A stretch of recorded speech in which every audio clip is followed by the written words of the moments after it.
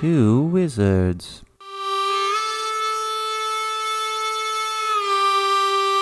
Two wizards?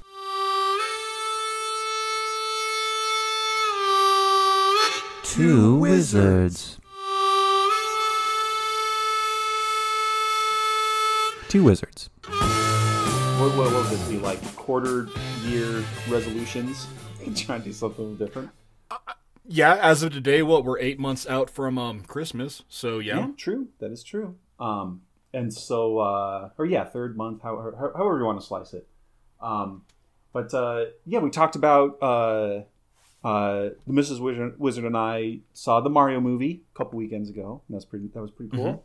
Mm-hmm. And then just last night, same thing. We went out to another movie. So I don't know. Maybe I'm going to be a cinephile this summer. I don't know. Oh. But we saw Renfield, and how was it? And that gets a wizardy thumbs up from me. I was a little skeptical at first because again that's how I am. I'm just so jaded, man. I'm just so jaded with all the like usual crappy movies. I was like, oh, this looks dumb. Like I'm like Stan in what was that, like season 13 of South Park, where everything he sees is like, that just looks like shit. That just sounds like shit. Yeah, you're getting older. Yeah. That was me. Rob Schneider is. Yeah. Right. But no, man, this was great. It was Nicolas Cage again.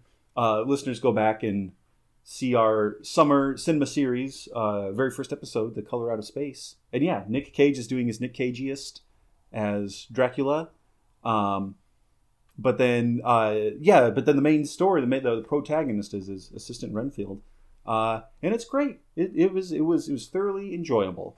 I wasn't sure because I was like, I got it. And here's Aquafina too. Geez, but no, she does fine. Right on. Ben Schwartz wasn't really like billed in the movie, but he has a pretty big part, and Ben Schwartz is a funny guy. Always good, yeah. Yeah, so I would give that a hearty recommendation. To both you, Mark, and to our listeners, go see Renfield. It's gory horror comedy fun, but does have like a very sweet, kind of wholesome message of like, no, like it's never too late. Like it doesn't matter how many mistakes you've made or how many wrongs you've done in the past. You can turn that franchise around today. It's never too late. And so it was fun. It was a good show. Right on. And I'm also reminded of you being kind of less than a big fan of horror pictures. So yeah, that's kind of high praise out of you. Mm-hmm, right, and it is very gory, but in like an over the top, very silly. Like, okay, yeah, here's like these undead vampire dudes. In these fights, and they're kicking people's heads off, and bit of a spoiler alert. Renfield, he has a fight scene where he rips two dudes' arms off, and then proceeds to use them as nunchucks. And I was like, hey, that's pretty sweet. That's pretty funny. Okay, you know what? You had me at arm nunchucks. I'm in. It is. I don't know if it. Well, this is the other thing too, man. Like, talk about getting older. There's a little movie theater pretty close to us called Studio 35, and they had the like full-on recliners that you could like that with the motorized buttons. So you could get your beer, you could get your popcorn. Had a little like side arm table thing. Pop that recliner out, and I was like, okay. You can't fall asleep during this movie. I know you just turned 36. You're an old man now, but you cannot fall asleep during this movie. Because I was like, man, I haven't been in a proper recliner in years, and it's so comfy and it's nice and warm. But also high praise for Renfield. It was so engaging that no, I didn't fall asleep. So, right on. But yeah, so that was my kind of fun weekend thing out. But you know what else can sometimes be a sleep aid to those people? I don't know what you're talking about. Yeah, no, it's another franchise that is horror comedy and has two dudes fighting by dismembering their opponents, and then first using them as nunchucks, and then as like a javelin, and like pinning a dude to a door with his own damn arm. I did spec into nunchuck handling skills, so there it is. There it is. And so, yes, listeners, you are in the right place. If that's what you're after, you found it. Welcome to the Two Wizards podcast, here once again. And my name is Josh, and I am a wizard. And my name is Mark, and I am a wizard. And yeah, welcome back, guys. Here we are again in our wizard's tower, back to peer into that void so that you don't have to. Yeah. And I don't know if this is a sleep aid. I really hope it's not, but I guess time will tell. You know what is a sleep aid, though, What's typically? That? Like, you don't use it as such, but, you know, if you're like me, and I know I am, you dabble in it from time to time. And you use your wizard's cup as a sleep aid if there's something super strong in it. But tonight, I know for a fact that neither one of us has something super strong. Josh, I told you to get something. What are you drinking on? Well, now it is my turn to wear the mantle of shame, the mantle of failing the wizard cup quest. Shit. I just didn't get out of the house today, alas. But I am still falling back on my sort of like expanded ranch water. I'm realizing I'm getting more and more away from that. But so while I do not have the secret drink du jour, I do have Cayman Jack premium malt beverage margaritas. So I have a plethora of flavored margaritas made with lime juice and agave nectar. So you're saying, without violating somebody's certain copyright, that you're pretty close to being in Margaritaville? Yeah, pretty close, I would say. Okay, you know what? I can work with that. I can still work that into tonight's deal. Okay, great. Yeah, because again, I know I do feel badly that I was not able to go out on that fetch quest for this episode. That's okay, because I gave you the worst one possible. I had asked listeners. I had asked Josh to go get a Budweiser, classic OG Budweiser, and he texted me back, "Oh, is Bud Light okay?" And I'm like, "I don't fucking care. It's Budweiser, man. Get whatever isn't the most evil that won't murder you. That'll let you still be a wizard tomorrow." Right. Yeah, that is awesome. So I went to the store and broke a blood oath to God and bought a 12-pack of Budweiser, and I'm just looking at it, and I'm like, I would rather drink a fucking Four Loko apple than I would this Budweiser. Yeah, man. And also listeners should know. I think fortunately the furor has kind of died down. We are not a political podcast. We wizards transcend the petty politics of this mortal coil. We don't have any problem drinking Bud Light. We don't have any problem not drinking Bud Light. We wizards don't care about that. We've had a whole lot worse, and we're gonna continue to have even worse things than we've already drunk. So before you add us about whatever, just know that we wizards do not give a flying fuck. Much like the reboot of Velma, we two wizards are, I would say, for all intents and purposes, woke. But at the same time, we don't have a problem with Budweiser, just like we don't have a problem with the reboot of Velma, but collectively, fuck Budweiser the company, and fuck Mindy Kaling. Right. Yeah. It is. We don't drink Budweiser because I used to work for them and they're an evil company, and I swore blood oath to God when I quit that I would never drink them again. Yeah. That's why I hate Budweiser.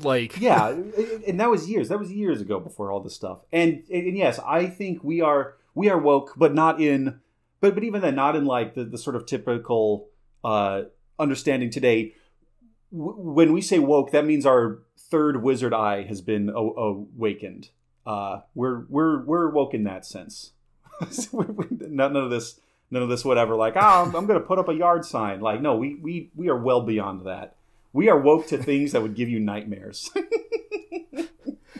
I don't know if you saw it, and I promise we'll get off politics here in a second, but they put out that survey, and I want to say it was 2 GOP Republicans, and they're saying, what does woke mean? And something like 60% couldn't classify it, but they knew that they hated the term, and I'm just like, oh my God, you guys lived through the fucking McCarthy era, and you're like, oh my God, how fucking dumb can you be? Anyway, okay. It is. All right, so the reason why I made you pick Budweiser, but you didn't get it, and you got Margaritaville anyway, that's going to be okay. We're going to work into that in a little bit, and the answer will be revealed a little bit later on Okay. in the episode. Well, fair enough. Fair But enough. for right now, listeners, just know that I was going to make Josh do something bad. Okay. And I'm glad he doesn't have to. Okay, fair enough. Well, Fuck Budweiser. Indeed. And taking an oblivion-seeking slurp.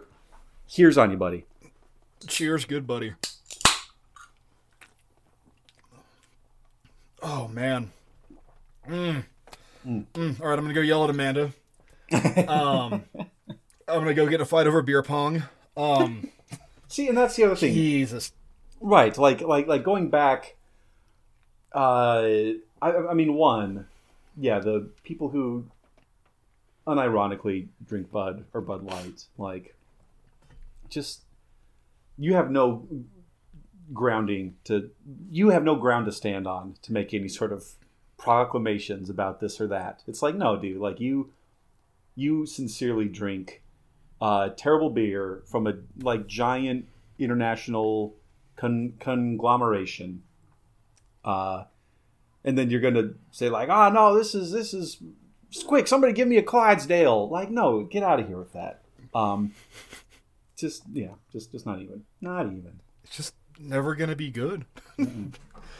But like we talk all the time about PBR, how inconsistently wonderful it is. Like saying 12-pack of PBR, you can get an amazing PBR and a skunky as shit Right. PBR. Yeah, and I think that's kind of like the charm of it. Budweiser, like, I might as well be back to having no sense of smell or taste, because like I recognize there's something cold and on my tongue, and I look at it, and it looks like pee, but ugh. Well, but yeah, okay, but you're right.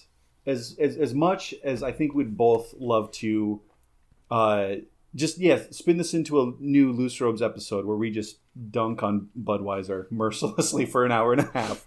As much as we both want to do that so badly. Instead, what are we talking about today, Mark? Today, Josh, we are talking about audio phenomenon. Very interesting. Okay. All right. Yeah. So before we get too ahead of ourselves, I want to ask you a question. So how many people do you need to experience a thing for it to be taken as real, right? So like generations of people will tell you that there are lake monsters living under Rattlesnake Island in Lake Okanagan. Right. We've seen them. We don't have one, but goddammit, a lot of people have seen them and they're real. Herodotus took, accountings from multiple sources and kind of like cobbled them together to get his histories. And while some of it was like real and good, he also got multicolored rainbows of Indian cum. Right. What's real, what's not. 3 people were in the car during the Cash Landrum event. At least one of those people got advanced cancer from radiation poisoning. Yeah. Was that UFO real? Well, the cancer was real, but it wasn't Jesus, and Jesus is real to some people. So how many people does it take to make something, for us to come together and agree that a thing is real? Literally, you can have pounds of evidence for a thing, but we still can't agree upon it, even though it's been occurring for hundreds of years across the entire planet, and you just won't have a satisfying answer. And Josh, tonight, I hope that you are ready to be so unsatisfied, good buddy. Oh my God. Will you leave me so unsatisfied? And the answer is yes. Sometimes yes. Whilst. Or I guess verily. Verily. But tonight is also cool, because normally when we're doing this, I'm sending you pictures as I'm describing shit, and I'm shouting out, listeners, 2 Wizard Pod C1 on Twitter, you can look at these 2, and no one's looking at them, and no one gets them, and then you open up your phone and go, oh my God, that's that stupid leech that's as long as the guy's arm. Son of a bitch, Mark, I hate you. Tonight, because we are dealing with audio phenomenon, we have access to all of this shit. So listeners and Josh, you are going to be privy to all the crap that I got to listen to, and I'm going to be cutting it in tonight. I am so excited. Which that also makes, and again, this being a podcast, this being an oral experience, yeah, that only makes sense. Instead of like, geez, now I have to log into Twitter or I have to check out the Facebook page. Like, no, you get to uncover the bits and scraps of these very weird things right here along with us because you're listening. Yeah, absolutely. So we are talking about all things weird, or all weird sounds. Josh, what's the weirdest sounds you got off the top of your head, buddy?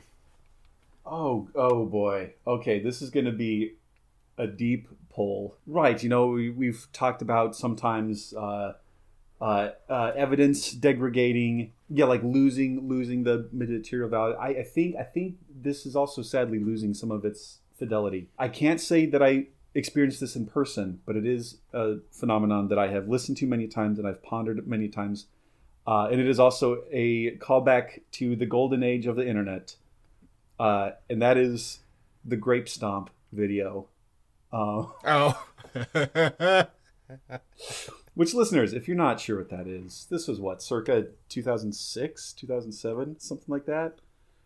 Local news channel in somewhere, doesn't even matter, sent one of their reporters out because at the local winery there was going to be a big, hey, it's big grape festival season, and so come on down, bring the family, it's all fun. And as they're doing this, as a promo thing, the reporter is talking to one of the vineyard workers there, and they're stomping grapes. They're stomping grapes in a big a bucket rather, because it was going to be a contest. How much grape juice can you extract from stomping? And so the reporter, having fun, says, "Okay, that's it. Time's up." But then she, in hubris, the hubris of man. The same reporter tries to be sneaky and get an extra few stomps in, even though she called time. And in doing so, was hoisted by her own petard. That was her hamartia. Loses her footing, falls out of the bucket, falls off this little platform, and lands, I guess, on her throat or something. And so, she proceeds to make these poor, piteous sounds that I will not replicate. I will not bastardize it by trying to replicate it. But go to YouTube, look up Grape Stomp, and you will know exactly, you will hear exactly what I heard many times listening in the computer lab at Adams State University. Saturday, who's stomping music, eating international foods, having wine tours and tastings, vineyard tours, seminars, arts and crafts. It's a lot of fun, a whole day. Stop. Oh, stop! I can't. Oh, stop! I can't breathe. Stop! No. Oh, boy, dear. I think she's actually hurt. No, there. I think she is. Yeah, she's Ouch. hurt. She took a hard fall off there. Boy, Okay. gosh, I hope she's okay. Okay. And that's probably one of the strangest, weirdest things that I have ever heard, I guess vicariously, but that also kind of goes to your point, right? Does that count? It was a second hand or a third hand. It was a mediated experience because I was listening to this through YouTube. Does that still count? I say it does. Okay, fair enough. But, and I'll take it that, like I say, there's no right or wrong answer in this deal because I'm still not sure where to come down. Part 2 is literally going to be me not supporting it with any YouTube evidence because it's all so much evidence and such things that are so easy to fake that, where do you come down on what's real and what's not? And at the end of the day, you can't. So I just go, hey, listeners and Josh, I welcome you to go check this out. But we're going to check that out later. Right now, we are going to start where you and I as two wizards typically do and where all life on this planet did, the sea. Ah, yes. Yay. The sea. And I know what you're all thinking. Oh, shit. Mark is going to talk about the bloop. Mark has gone hack. Mark, now in the sixth season of Two Wizards, has lost his edge and is just scrambling for content. And listeners, you are right. This is the bloop. We're right. That's just it, though. It is. If we're going to do an episode on mountains, we're going to talk about Everest. We just have to. We just have to.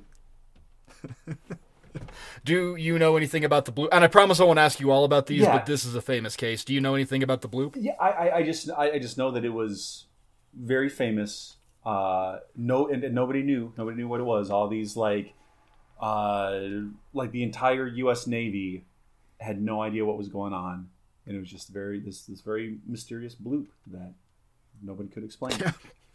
I mean, pretty much, yeah. It's maybe one of the most famous sounds that we've ever recorded. And like you're saying, it was a huge mystery. The mystery goes like this, though. In 1997, there was a team of scientists from NOAA's Pacific Marine Environmental Lab, or PMEL. And these good scientists on the PMEL, they placed a series of hydrophones that spread over 3,000 kilometers. Oh, wow. Okay. And their purpose in this was to try and listen to underwater volcanic activity. and just see what they can hear from it. That is already number one, the coolest thing I've ever heard, while still being like the nerdiest, because like, you know, I get bored sitting here editing our stuff. I can't imagine listening to like raw hours of ocean footage for, or, you know, ocean footage for like 4 hours at a time to go, oh shit, there's a volcano, I heard it, like just once, you know, like. Right, yeah, that's some dedication right there. Like, yeah, you know what, sign me up. I'm gonna go chill at Pamel. Let's do this deal. I know I'll use Audacity, Pamel. It's okay, I know what I'm doing. Yeah. But so this team got more than they bargained for when they picked up this weird sound that appeared out of nowhere. It was rapid, it was loud, and it wasn't like anything that anybody had ever heard. And Josh, remember, these are NOAA scientists. They are accustomed to all manners of thalassic sound, be it man-made or whale-made or something in between. Now, Josh, this is that sound.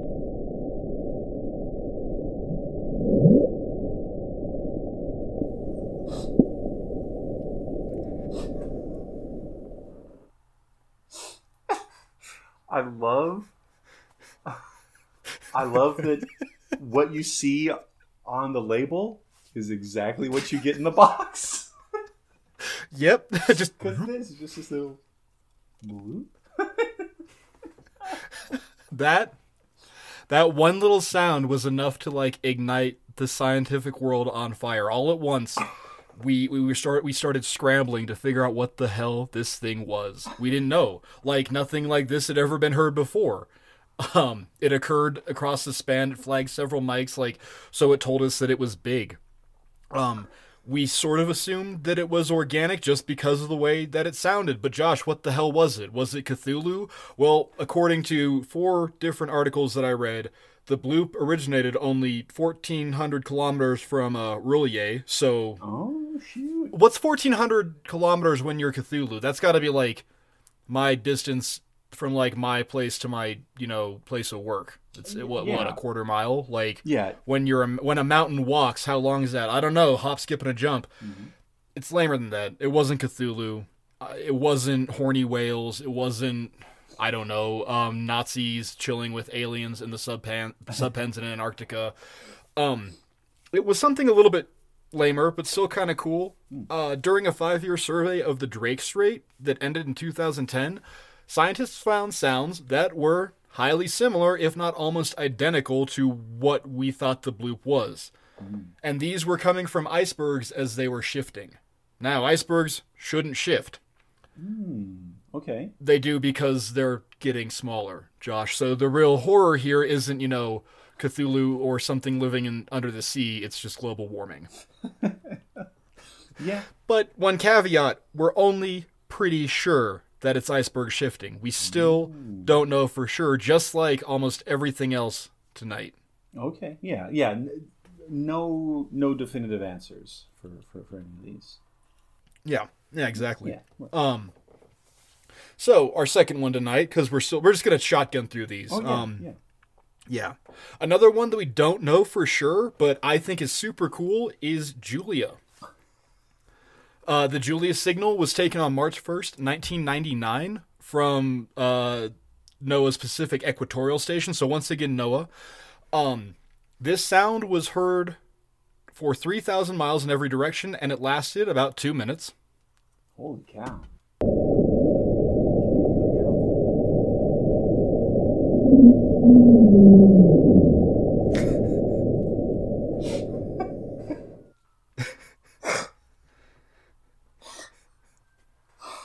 Again, it sounds like, I don't know, like a whale speaking through a kazoo and saying, Julia.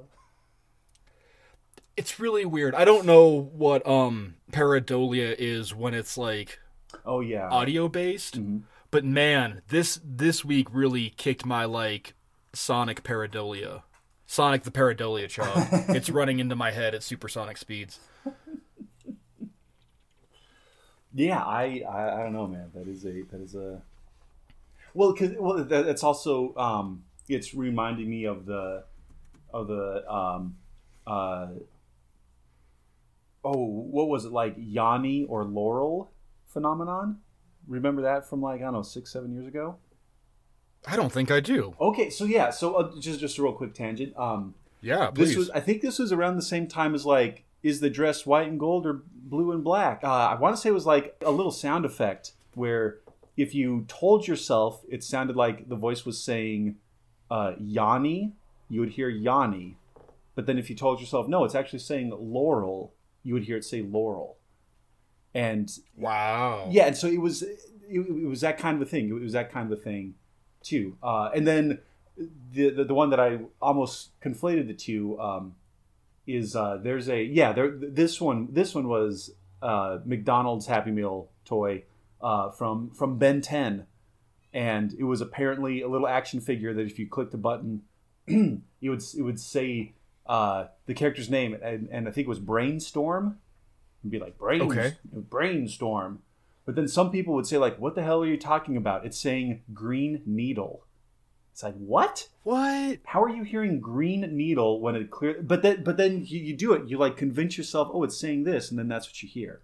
So I don't know. I don't know if we have, and it was like that brief moment, like that month of, I don't know, like December in 2016, where everybody was like losing their minds, like, what is this dress blue or blue? I remember stopping one of my classes in high school because my students all found out about it, and so of course I had to pull it up on the projectors, like, all right, let's finish this once and for all, and then you can get back to reading this, I don't know, poem. I was your student. That was the year I was your student teacher, and then you pulled it up, and they're like, "What do you see, Mister?" And I was like, "I'm colorblind, guys. I don't know what I see." Yeah, and they were like, and they got mad at me. I remember that. Yeah, I remember that very clearly. Yeah. Okay, all right. Sorry. So yeah, so not at all. No, that's exactly what we're talking about tonight. Is tonight's episode is titled "Did you hear that?" Like that's what I'm talking. When this pops up on your Spotify, it's gonna be "Did you hear that?" Like, yeah. Mm-hmm. No, you're 100% right, buddy.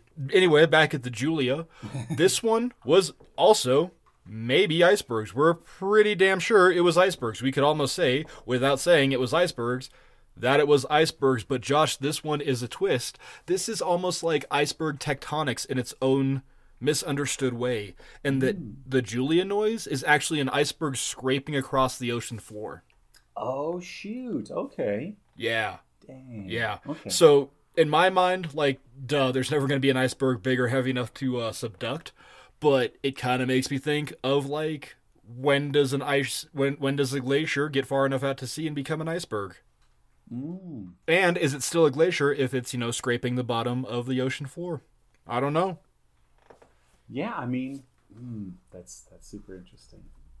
That's super interesting. Okay, all right. So it sounds like, at least so far, icebergs seem to be the leading causes here. Like if you are one of these NOAA scientists and you hear something strange that you can't quite figure out, going through your like order of operations, your troubleshooting, first step, could this possibly be an iceberg? That seems to be the main culprit so far.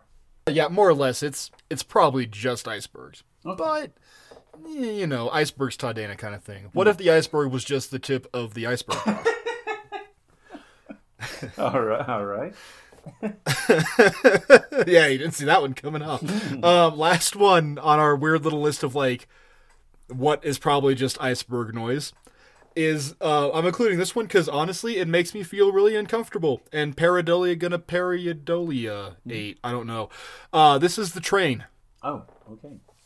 But this was recorded once again at the NOAA Equatorial Research Station, and literally, this is all that I have on it is what Wikipedia said, and this recording.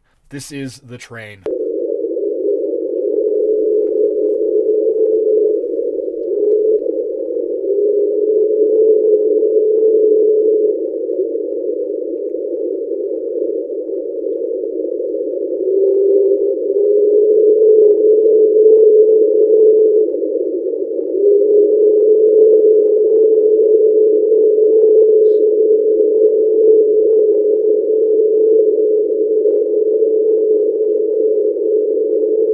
Capitalize on the eeriness, there is a train rolling through Alamosa right now blowing its whistle, and I am kind of freaked the fuck out, I'm not gonna lie.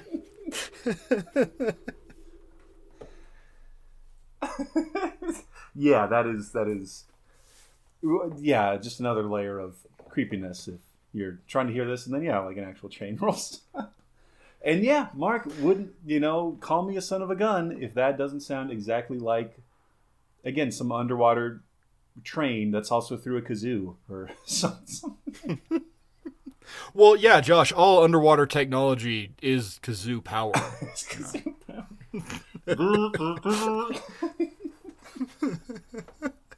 Oh, future Mark, get a kazoo and recut the title theme.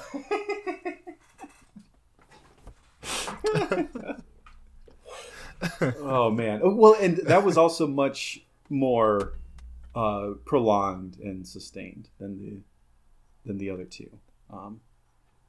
Interesting. Okay. Yeah, and again, we don't know. They say ice quakes, but I prefer to believe that like somewhere on the bottom of the ocean floors there is like a train and like the conductor is an octopus. Right. And Yeah. They got like separated cars and like in the dining car it's all just sharks and no one goes in there and the crab car or there's one car with a bunch of fish in it and that's like business class because they're packed in like sardines and they're pissing and moaning because the train is delayed somehow and unscheduled whale fall. Right. Yeah. It's blocked the track there and. There's a train derailment in northern Atlantis because they weren't taking care of their train brakes, and the Atlantean governor really kind of just crapped the bed on that one. But the wheels are sand dollars. Yeah, oh my god, this is adorable. I want this now. I want a little underwater train. All the conductors are like clams with human bodies. It's great. Well, and they all wear suits for some reason. I don't know. Well, and that's how they punch your ticket. They say, "Ticket, sir," and then they hold it out, and then they go chomp, and they chomp on it with their little clam shells. Join us next week when two wizards do Thomas the Fish Tank Engine. Oh man. Well, also, anyway, it should be noted. That in the description, at least for these last three sounds, for Bloop and Julia and Train, it says that they've been sped up 16 times from the actual sound. Yes. So yes, and I don't know if that was something you're going to get into as well. So like, man, imagine. I mean, I guess that's probably how you get through just this this God-blessed amount of data. Like you have to play everything at 6 times or at 16 times speed, just to get through it all. And then something like a Bloop or a Julia or whatever is going to stand out like crazy. Mm-hmm. Yeah, if I was a good wizard, I would slow them down and play them once at whatever 16 times normal was, and then what they were presented as. But I ain't that good of a wizard, man. Well, yeah, but then so Train, that one was almost 40 seconds. So yeah, that would be a minute. No, yeah. If you multiplied that by 16, that'd be like 12 minutes of just low gargle. Okay, Josh, ready? Let's listen and just Here we go. radio silence with. Ooh. 12 minutes. Ooh. I can hear it. I can hear the little sand dollars. Shake. And then I'm just on mic in the back. Oh, there! Did you hear it? I heard it. On aboard, son of a bitch! I heard that too. That's so weird. There's a goddamn undersea train. Platform 9 and 3 shore tours. Oh my god, where'd all the wizard clams go? Okay, I'm done. Sorry. No, that was great. So this wouldn't be two wizards. I promise I'm not gonna get all cryptidy and weird tonight, but I'm gonna get a little cryptidy and a little bit weird, and this wouldn't be two wizards if I didn't. Yeah, totally. I think, matter of fact, I might be contractually obligated to do so. Mm-hmm. But so either this is a kind of sad story, or it's a cautionary tale that being a contrarian asshole is a really good way to exclude yourself from others and society. Okay. The next thing we're going to look at tonight is something called Blue 52, or the Unknown Whale. Okay, Blue 52. And this is not a Peyton Manning audible. Because that was Blue 42. This is Blue 52. I believe, yeah. Oh, shit. Did you see Jets picked up Rodgers, by the way? Not to totally break kayfabe, but Woo, Packers are going to go to the playoffs this year Here we go, because buddy. we ain't got fucking Captain Deadweight Horse Tranquilizer to take us down. Let's go. I was like excited at work. My boss was like, "All right, Mark, it's cool." I was like, "Shut up, you don't get it," and he gets it. But no, it is not a Peyton Manning audible there, Josh. It might be. I'm not sure because sometimes I don't know what Peyton Manning was thinking or doing. Just like we don't really know what this guy is thinking or doing because Blue 52 is an unknown species of whale. We don't know its age. Oh, okay. We don't know its gender, and we don't even know what it looks like. But we do know that this whale known as Blue 52 has decided to do its own whale thing, likely with whale blackjack and whale hookers. I just assume. The whole time I was reading about this cat, I was like, this guy was just Bender. And I'm going to be a whale on my own. I'm going to make my own pod with blackjack and hookers. Blue 52 appeared on the local scene in 1989 in the waters off the coast of Washington. Okay. It popped up by having the freshest, most unique sound that anybody had ever heard come out of a whale before. That is, it is higher in frequency, shorter, and it occurs more frequently than other whales. Now, we are pretty sure that Blue 52 is either a blue whale or a fin whale based off of the way that it sounds and the way that the song is sung, if that makes sense. Okay. Yeah, I get it. So every whale has its own type of song. They vary species to species. And I also got to learn there's a cool difference between baleen whales, which resonate through something like a larynx. It's not a larynx like you and I have, but it is a larynx like you and I have. And they are literally singing versus the toothed whales like dolphins, orcas, and sperm whales that click at ultra rapid frequencies based off of organs inside their head, which act as a sonar. And I also want to point out that a sperm whale can click so loudly that it can destabilize the cell walls in your body and pop you internally like a fucking explosion. There is that really famous video of the skin diver swimming next to the sperm whales that are sleeping up and down. Oh, right, yeah. And apparently that's a super dangerous position to be in because just sperm whales talking can destabilize cells if you're too close to them. That's how loud a sperm whale click is. Well, and because water carries sound waves so much more effectively and efficiently than air. Yeah, man. Ooh. Yeah. Sperm whales are kind of the shit. They're amazing. But in the case of blue, we're pretty sure it's either a blue whale or a fin whale. Now, blue whales are known to sing between the 10 and 39 hertz region, whereas fin whales stay at about 20. Blue sings at you want to guess what frequency Blue 52 shoots at there, Josh? Or sings at there, Josh? I mean, I'm going to take a shot in the dark here and say 52. Well, you're right. Hooray! Hooray! According to a paper about whale calls from 1995, the 52 hertz call of this whale, and this paper is directly referencing the first time that we heard Blue 52. This was a survey of whale calls that was written in 95, so this is when they picked it up initially in 89, but it also keeps reappearing, so we've listened to Blue for years at this point. Okay, sure. The 52 hertz calls of this whale are highly variable in their pattern of repetition, duration, and sequence, although they are easily identifiable due to their frequency and their characteristic clustering. These calls have deepened slightly to around 50 hertz since 1992, suggesting that the whale has grown or matured. Okay, all right. Which, number one, I think that's cute. Its voice got a little bit deeper as it got older. Hey, guys. It went through whale puberty, and at one point it was the 186 hertz whale. Yeah. But only when it got really frustrated and, had to make a point. Yeah. Why do you guys keep eating all the krill before I get there? Not cool, man. It's just my barnacles, man. I can't do anything for it. Yeah.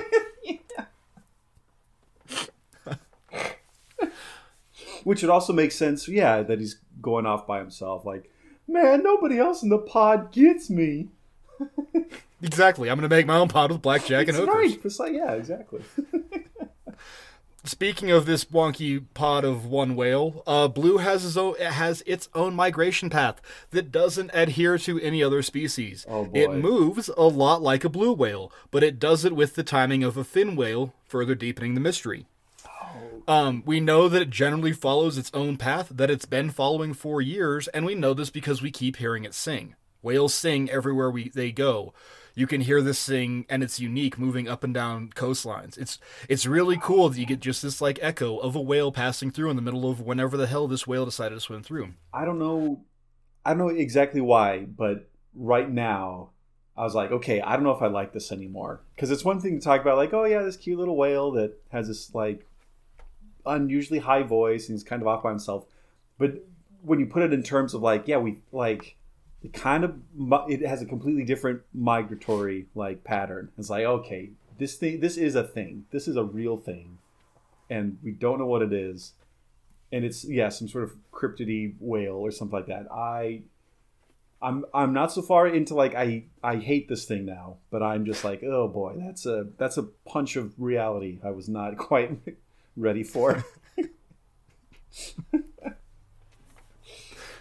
Well, I don't know if this is going to make you feel better or worse, but so this sonic-based cryptid is still alive and well.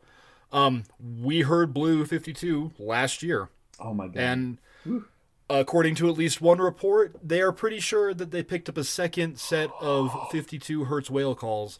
So either this whale recruited another whale, picked up a secondary whale, and taught it how to sing like a dumb shit, or this might actually be a separate species of whale that we're only now finding the second one too in the last 30 whatever years. Okay, now I'm on board. I was like, yeah, okay, no, sweet, we gotta find more of this. I also am entertaining the idea that maybe this thing is like a blue whale or something, but it has the whale equivalent of a speech impediment or something like that. Oh. Which, hey, I can make that joke because I have a stutter. I have a stutter card, so it's okay. But yeah, like if this is the equivalent of him doing like an Elmer Fudd or having a lisp or something, but his register is just way up. It's just way up high. Oh, that kind of bums me out a little bit. No, it's great. Elmer Fudd the whale, be very, very quiet. I'm hunting Quill. Well, right, and is that like the 50 hertz rate? Oh.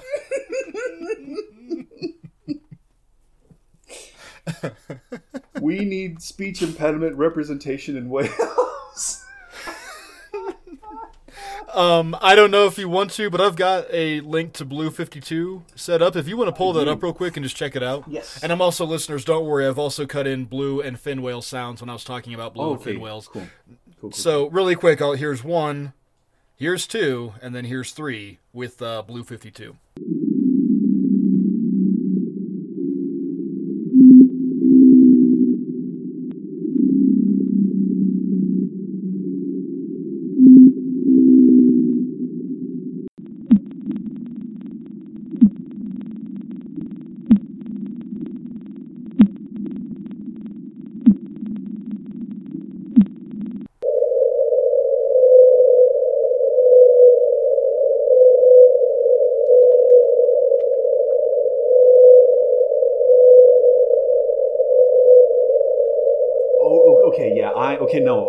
I know I have my little moment of doubt there, my little crisis of doubt. I am 100% on board Team Blue 52. Man, that's so stinking cool. It's pretty neat, right? Like, right. And this, Josh, this is why I get so horned up about all the other cryptids, because like, this is a cryptid, and this is a real live cryptid. We to this day have never seen this whale, but we have heard it a ton of times. That's so stinking cool. Yeah, man. Damn.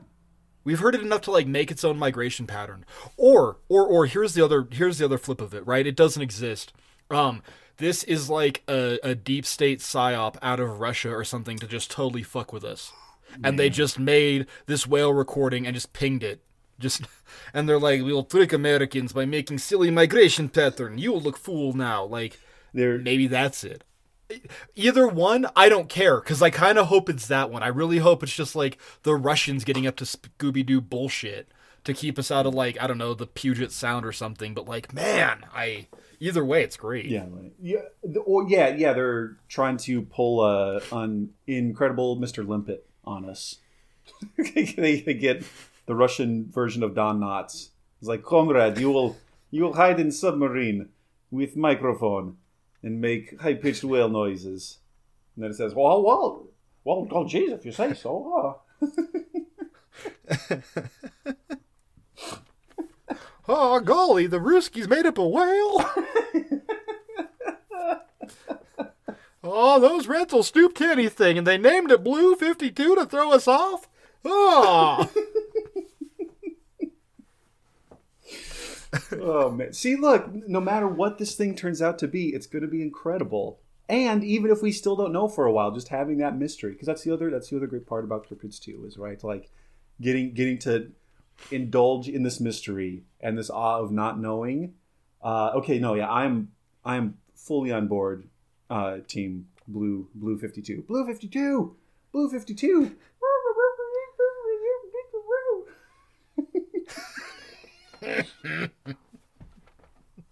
5-yard penalty. Improper use of migration patterns. This will be a first down. All I'm saying is, man, the draft for Cryptid Olympics Part 2, it's going to be pretty heated, Mark. It's going to be a pretty heated draft here. Oh, you mean when we do Cryptid Olympics Part 3, making the band? Yeah, I guess that's, yeah.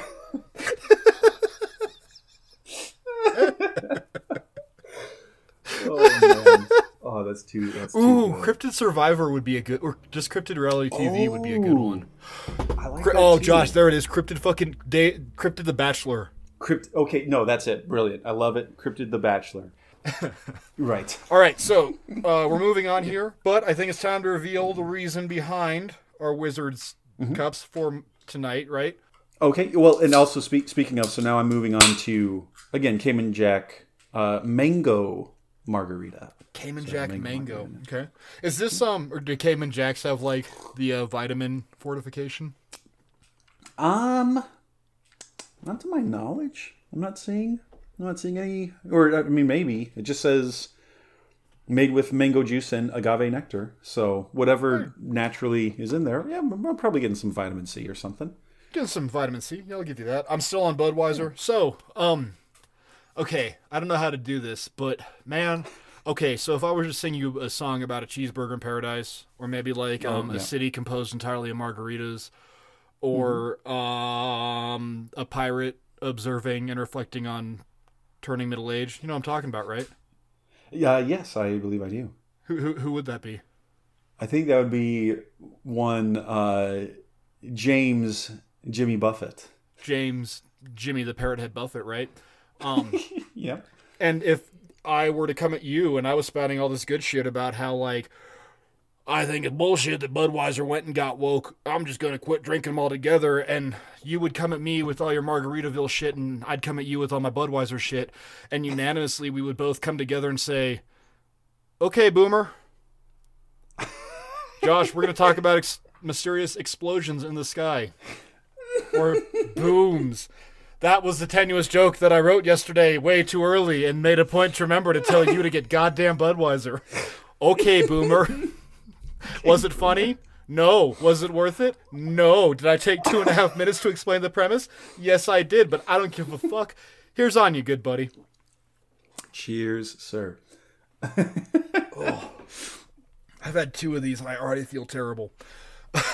No, it's weird, man. It is like uncanny. And I know and I've gotten on my high horse before about like my cheap beer to rehydrate is Coors Light, and I'm steering into that skid. But yeah, like I could probably count the number of buds that I've had in my entire life just on one hand, just because I hate it. I hate it. Everyone should. Like, it's so bad. Everyone. It's bad, yeah. But hopefully, yeah, we can use that as a different sort of jet fuel, I guess, to talk about these weird, strange explosions, booms in the sky. Get ready to melt the steel beams of your mind as your worldview comes crashing down about you. Don't worry, buddy. It's an inside job because I'm in your ear telling you all about it. And I'm making the frogs gay, too. Well, so, anyway, before we press on, I would like to point something out really quick. This next segment and the last segment are sort of predicated upon the fact that they've existed for forever, but we didn't really start noticing them until about 2005. Oh, okay. In 2005, we suddenly started carrying these, like, mini computers in our hands that had the ability to record, like, higher than ever possible sound and video. Like, right. In your hand. We all started carrying them. And so suddenly people would hear something and whip out this big old iPhone Series 1 and record what they were hearing. And this coupled with like the burgeoning beauty that was YouTube before it lived long enough to see itself become the villain.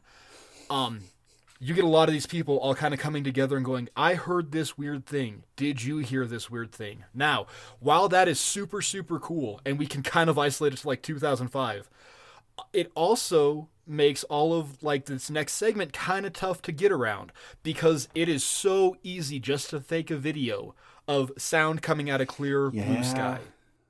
Yeah, that is the blessing and the curse of having these little devices that, you could very easily take a video, take an audio recording, but then you could also just as easily, fake that shit. I mean, literally, I was trying to explain to my coworkers today about this. Like, I could probably make a deep fake just out of the 200-ish hours that I have of me talking. You know what I mean? I could probably... easy. I could implicate myself in the events of, like, Pearl Harbor, just no problem at all. But so to that end, like, audio over just a video is nothing at all to fake. So where section 1 was me like playing all these clips and backtracking what I was talking about, this one I'm not, because I don't want to play something that is real or isn't real. But I kind of approach this as either it is real and it's super cool and spooky, or someone took the time to do it. So either all this is highly documented or highly hoaxed, or it's both, and I don't care. But I welcome you, Josh, and listeners, please just go out there and look at these damn icebergs for themselves, and you make your own decision. Yeah, no, totally. Yeah. So we are coming up from under the sea to just slightly above it to anywhere that is coastal in the world. But for right now, we are going to the Carolina coast. And the reason we're starting here is because this one is one of the most recent that does not have the explanation. This happened as of January 22nd of this year, right? Oh, wow. Okay. Yeah. According to Facebook posts and other social media, a loud blast was heard by residents of coastal North Carolina. Just most of, if you were on the coast in Carolina, you fucking heard this. This blast was loud enough that it rattled windows, triggered car alarms, and some people in some spots also said they could feel like the earth shaking, just a little bit. Oh shoot! Okay. Very loud. It's standing under a firework that went off too low. It's that feeling of concussion. Right. Now, this blast that occurred on January 22nd, 2023 was not an isolated event. It was not a rare event. It wasn't even that cool or out of the ordinary. In fact, it's so mundane that we just kind of bullshit about it on Facebook and we call it good. This phenomenon occurs along all coastal regions within the world. More on that in just a minute. What we're calling them tonight, just for sake of purpose, is something called a Seneca gun. Okay. This is named for Lake Seneca in upstate New York, where this type of just loud, apropos of nothing boom is frequently heard. It is all right. These Seneca guns are never heard out at sea, but you will always hear them on the coast. And pretty much everybody just kind of has one. So like I'm not going to read off the Wikipedia list of names. The one that stood out to me is the Japanese call them the uminari, the cries out of the sea. And the Italians call them brontidi, or little thunders. Which I think is cuter. I just like the idea of Italians trying to name shit like, oh, what is it a sound of? It's a little thunder. Oh, you're the best meteorologist in the village. Oh, you're the best, whatever cryptozoologist for the sky is. Meteor cryptozoologist. I don't know. Quit. Give up while you're ahead, Mark. And I know what you're thinking. Josh, I know what you're thinking. Wow, Mark, loud booms that occur over the coast. You're going to sit here and put your dick out, not only for the hacky as all hell bloop, but you're going to sit here and convince me that sonic booms are an auditory phenomenon? Well, no, fuck you, naysaying Josh that lives inside of my head and colors most of the choices that I make when it comes to this podcast. But I'm really glad that you brought that up. Let's take a moment to talk about sonic booms. Yes, indeed. The sonic boom is a projectile attack used by Guile and Charlie Nash in Street Fighter series. In order to achieve a sonic boom, one needs to hold back, forward, then punch. And then, if you do it right, Crimson Viper will Chuck Berry all over you. That was a Stamper joke that I wrote only for you, Josh, that lives in my head. In reality, sonic booms are the shock wave that is produced when an object breaks the speed of sound, or 343 kilometers per second, or meters per second. Mm-hmm. Yep.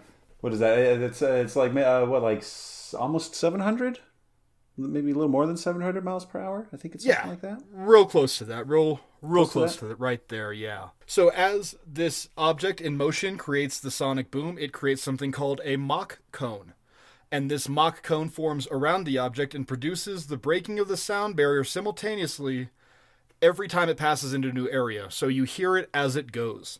So a jet flying at this speed that breaks the sound barrier is continually breaking it. So you get a continuous line of sonic boom sound as long as that object maintains that speed, which I think is super cool. And really, that's the easiest explanation for anything we're about to talk about in the next 40 seconds. But it's not, because everything about it is super complicated. Mostly that we have been here to achieve a sonic boom, you need to travel at supersonic speeds. Now, last month in California, I want to say it was March 22nd. I didn't put the date in my notes, but I want to say last month in California, there was a series of these Seneca guns heard along coastal California. Now, as soon as, anybody who reported, or, anybody who it was reported to did their due diligence, they found that there were jets doing maneuvers that day. It is 100% plausible that what the people in California were hearing were just jets moving at supersonic speeds. Mm-hmm. Right. But the only thing on our planet that can move at supersonic speeds is humans. And we have been hearing Seneca guns since 1850, about 100 years before Chuck Yeager broke the sound barrier. And no, Josh, man. I know what you're thinking. The Cree Nation and Poundmaker had not unlocked the tech boost for that just quite yet. Right, yeah, they didn't get the inspiration bonus. So I don't even know what that one is. Own two drones. Is it for? Own two drones. That's what it is to get jets. That's right. Yep. That's right. Yeah. Now, Josh, I know what you're thinking once again. You that lives inside my head, both because of an earbud and my own personal demons. Mark, how do we know that these were written about as early as 1850? Well, that's right, good buddy. It was James Fenimore Cooper, the writer who is also behind such American classics as Last of the Mohicans. Yeah. He wrote a story called The Lake Gun, which literally talks about these things for an entire goddamn book. Josh, if you would be so kind as to pull up your little quote section there, and I have a bit for you from James Fenimore Cooper's The Lake Gun, and I think this little passage kind of sums up what's going on here. Yes, of course. Perhaps it was, in part, the influence of the Seneca's legend, united to the opinions and statements of the inhabitants of that region, which conspired to make our traveler start, in awe and surprise. For certainly the deep-mouthed cannon never gave forth a more impressive and sudden concussion on the ear. "It does indeed sound very much like a gun," said Fuller, after a long pause had enabled him to speak. "It is the voice of the Great Spirit, forbidding sea-wise to fish," answered the Seneca. "For a time the demagogue has all the talking to himself, but sooner or later the voice of truth is heard, which is the voice of the Manitou." So, what is the Lake Gun? It is literally the voice of the creator god. At least per James Fenimore Cooper in this story. He did take Seneca legend and use that as his inspiration. But so the Seneca tribe had been living in this region, and on this lake, Seneca, and it gets weird. We started in North Carolina, we moved up to New York State. We're talking about the Seneca guns that are named for a lake in New York, but they're heard across the East Coast. It gets a little wonky if you think about it too hard. But the point is that these things are reported in native legend that have probably existed for years, decades, hundreds of years, that Cooper is now distilling into this. And this isn't this isn't the misrepresentation that we got with like the Dark Watchers, where like where people said, oh yeah, it traces back to the Indians. Well, it's not that. It was the native or the Spanish immigrants coming in and like taking land and doing their shit with it. But this actually is like the natives going, no, this is the voice of Manitou. He's yelling at Sea-Wise, their kind of like devil avatar. It's just cool. Oh, okay. Like it's just that's sweet. Yeah, that's sympathetic magic we got horned up for, what, 200 something years ago? Mm-hmm. Yeah, 180 years ago? Yeah, around that time. Two theater majors. So, Josh, what are these blasts? Well, once again, we just don't know. And yes, I will leave you so unsatisfied, but we might have a couple better explanations. We already talked about sonic booms, and like the case in California, yeah, that's probably exactly what it is. But many times that just doesn't add up. There's this thing, I don't know if you've heard about it, the FAA, where they kind of regulate all like, air traffic control in the country and keep super strict and rigid, accounts of it. A lot of times these skyquakes don't match up with known air traffic, so it can't be just like a jet going supersonic and you hear it going. One theory is that it is vibration from micro earthquakes. Oh, interesting.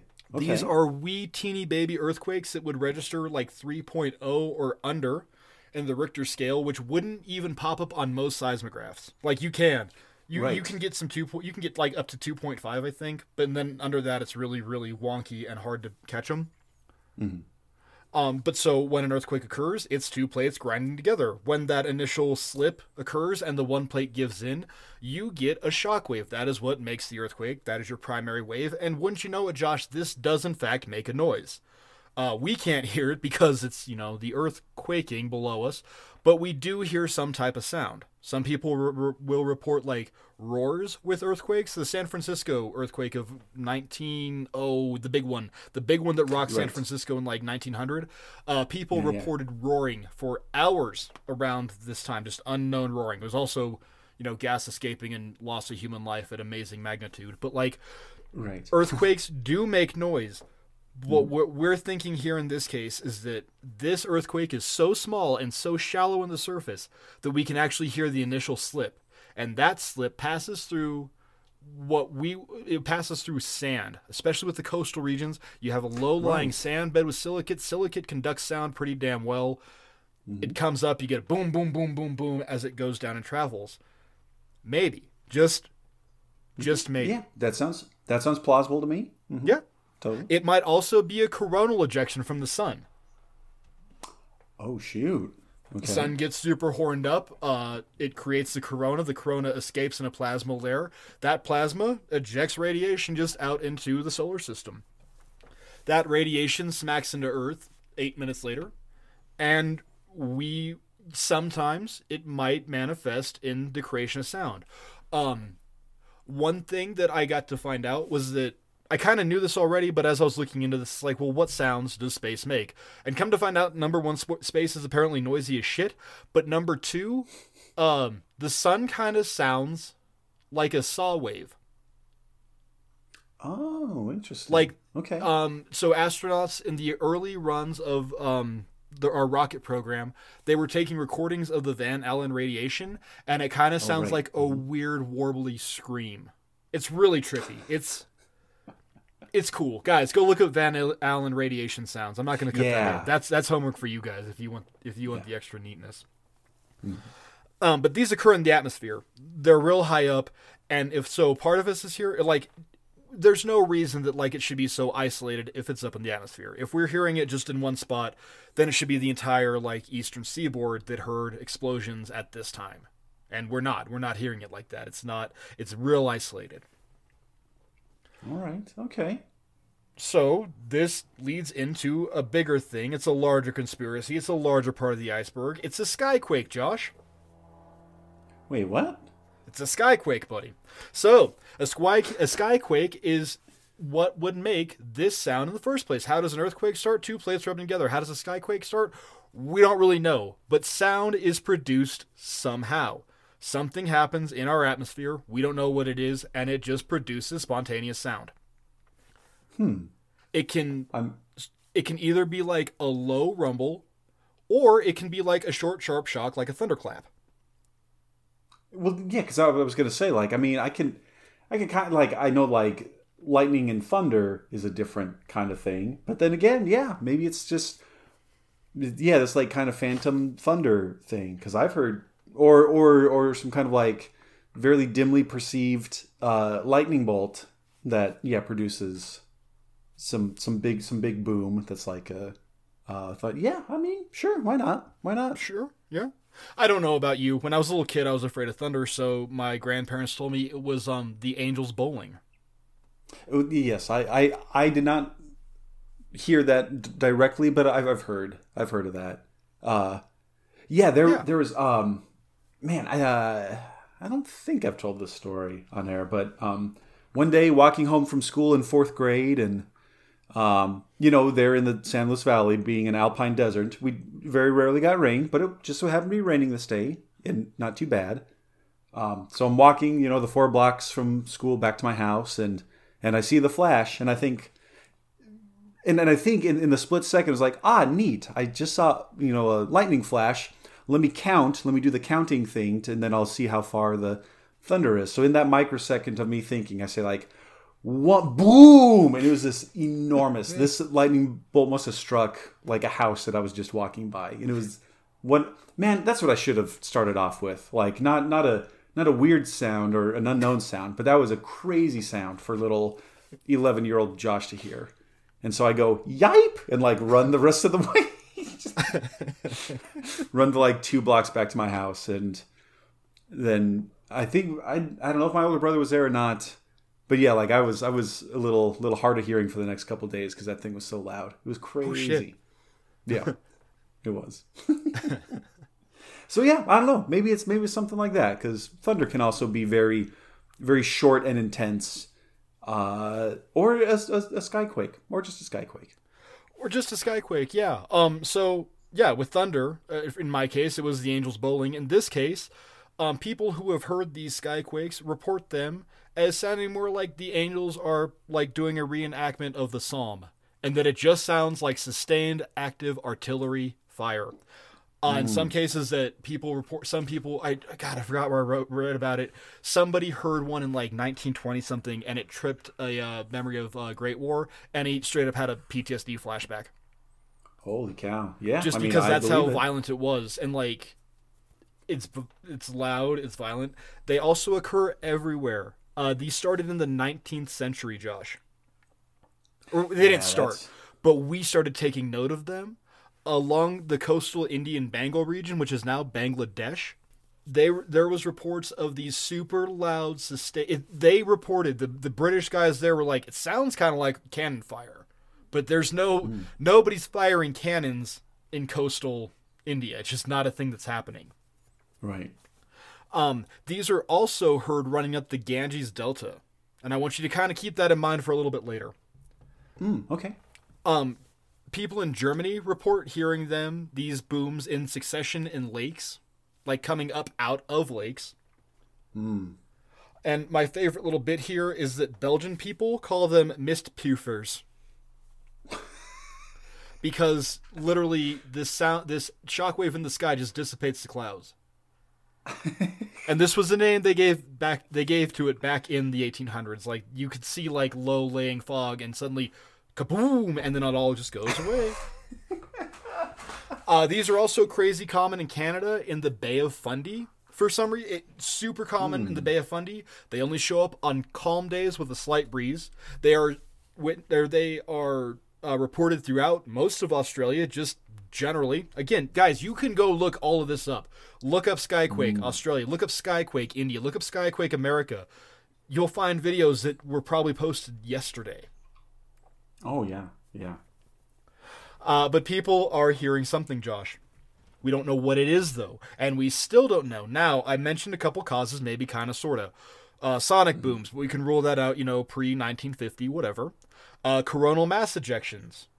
Maybe. But it could be something cooler and a lot more scary than that. Meteors that are dissipating in our atmosphere. They come in, they hit it, and they blow up. And then that sound just runs across the planet. Oh, shoot. Yeah, I mean, yeah, that is also something that definitely happens. Like a mini Tunguska event. My next note is, remember the Tunguska explosion that took place in northern Russia and the blast shook windows in Morocco. So, yeah, 1,000% plausible. It could be something breaking up in the atmosphere. But if you're like me, Josh, and I know that I am, and I'll stop using that joke, let's say that you partook too deeply of the Taco Bell, and maybe you get some mysterious tectonic rumblings in your down under, followed by your own audio phenomenon, and your Mrs. Wizard goes, "What was that?" And you're like, Tompkins, I don't know what that was."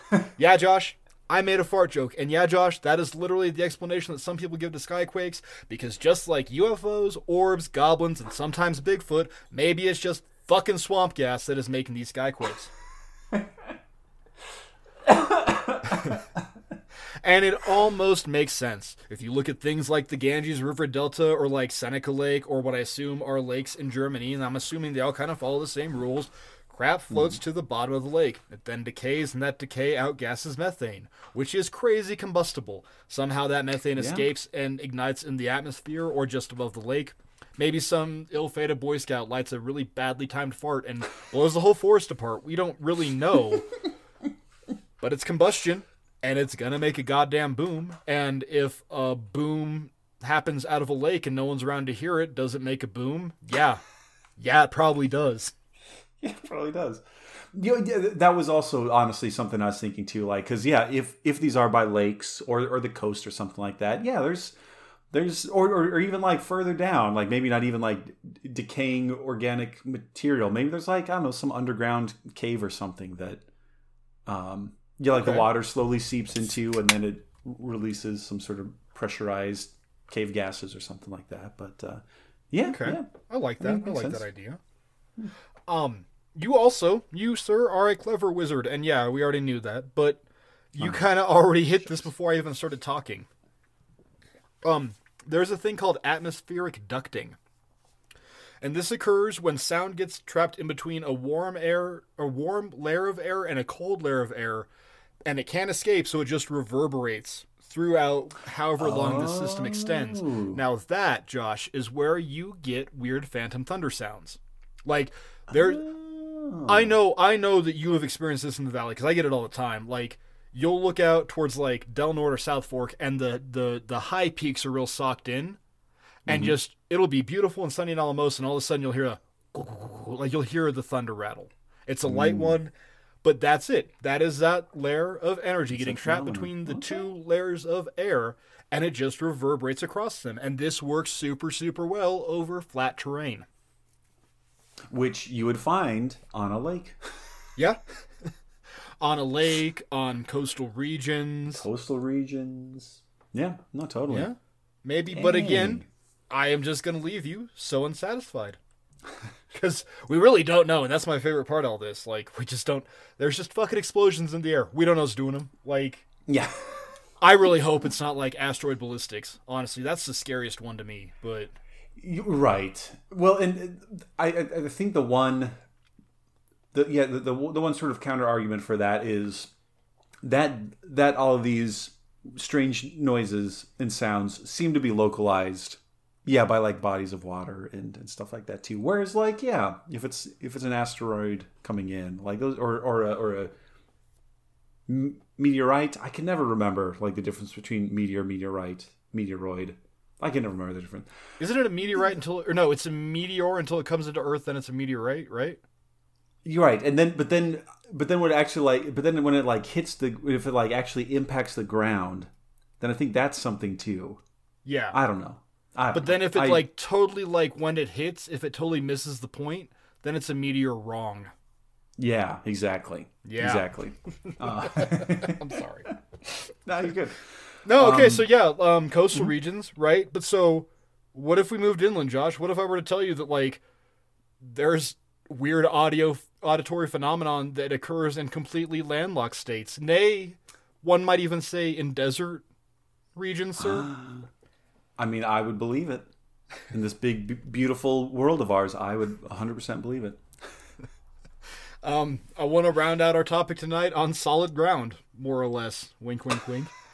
But sometimes in the course of the show, I get to have these moments where I coined the term, like, grateful schadenfreude, where a thing is happening to a person, and I feel for them, but number one, it's kind of funny, and I'm also so goddamn glad it's not happening. Remember the kid that got killed by the clown by spinning him by the ankles, and he had, like, the hemorrhage? Yeah. That kid.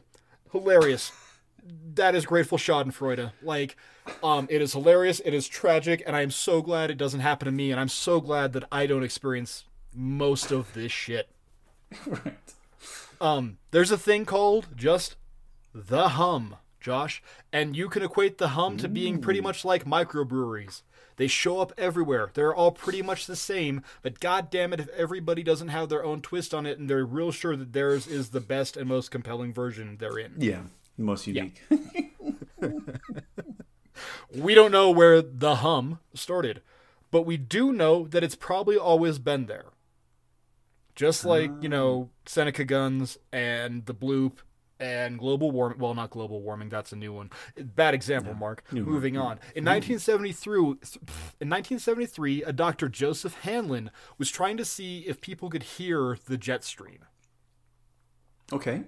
So he set out and did a survey of a ton of people to see if, well, you can hear this thing. And while they couldn't hear the jet stream, what a pretty sizable bulk of the population did report hearing was a low hum that registered between 30 and 40 hertz. Now, once again, I can produce a 40 to 30 hertz sound in Audacity, and listeners, you're kind of hearing this hum right now in the background as I'm talking. You're getting an idea of what this might sound like. So, later on, Dr. Hanlon published this report, and he was then contacted by a Dr. Philip Dickinson, who put him in contact with 50 more people who also had heard the hum. They said this hum occurred anytime the weather was cool and was accompanied by a slight breeze. Thereby kicking the anthill that is the hum, Josh. Yeah. And as I'm realizing, I am producing my own hum. Yes, you are. So go ahead. Just keep humming, and I'm going to isolate it and make up my own We Fit Music hum. Mark, cue that sweet We Fit Music hum up.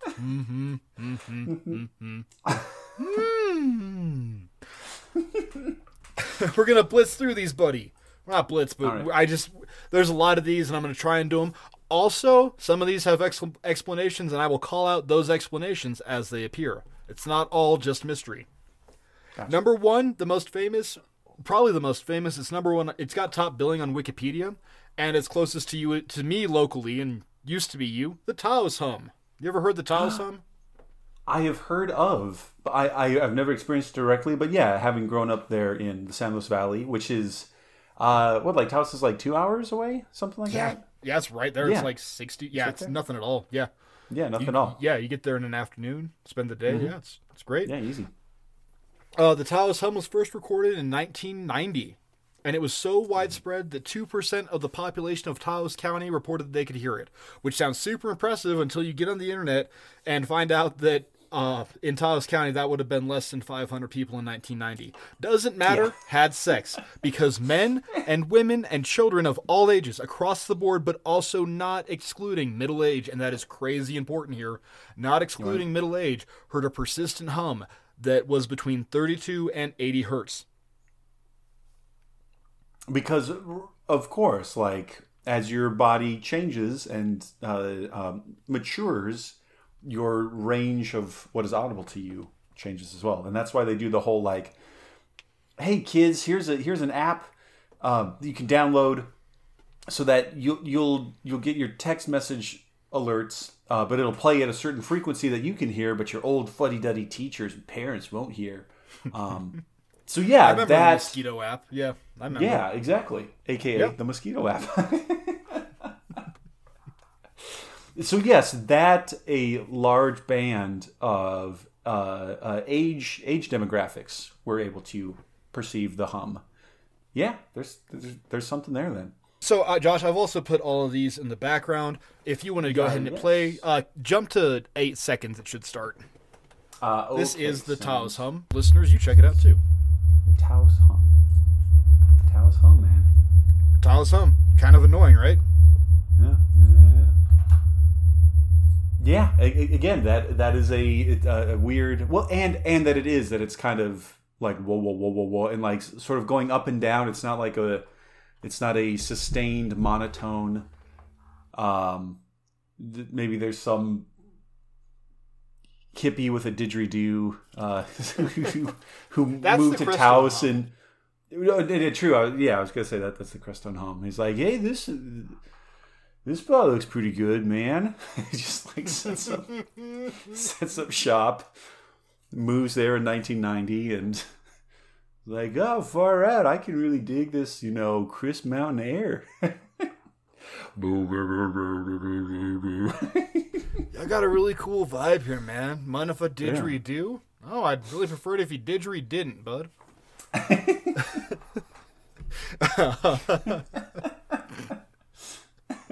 I'm so easily delighted by my own antics. Wow, that's the power of Budweiser. Great. 3 of these, and I am just confident enough to clear the swamp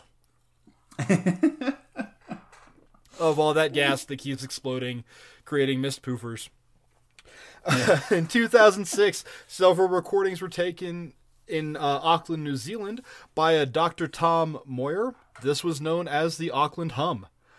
These sounds registered at about 56 hertz, and more than 30 people reported hearing this hum. Once again, it was across all ages and genders. Moyer reported that he couldn't hear the hum, but his wife, June, could, and she described it as an awful noise and sensation. Oh, wait, sorry, this is New Zealand. An awful noise and sensation. It feels creepy. Not the type of place I'd like to live regularly. Josh, if you want to go ahead and cue up that Auckland hum. I kind of like this one a little bit better than Taos. Okay, yeah, of course.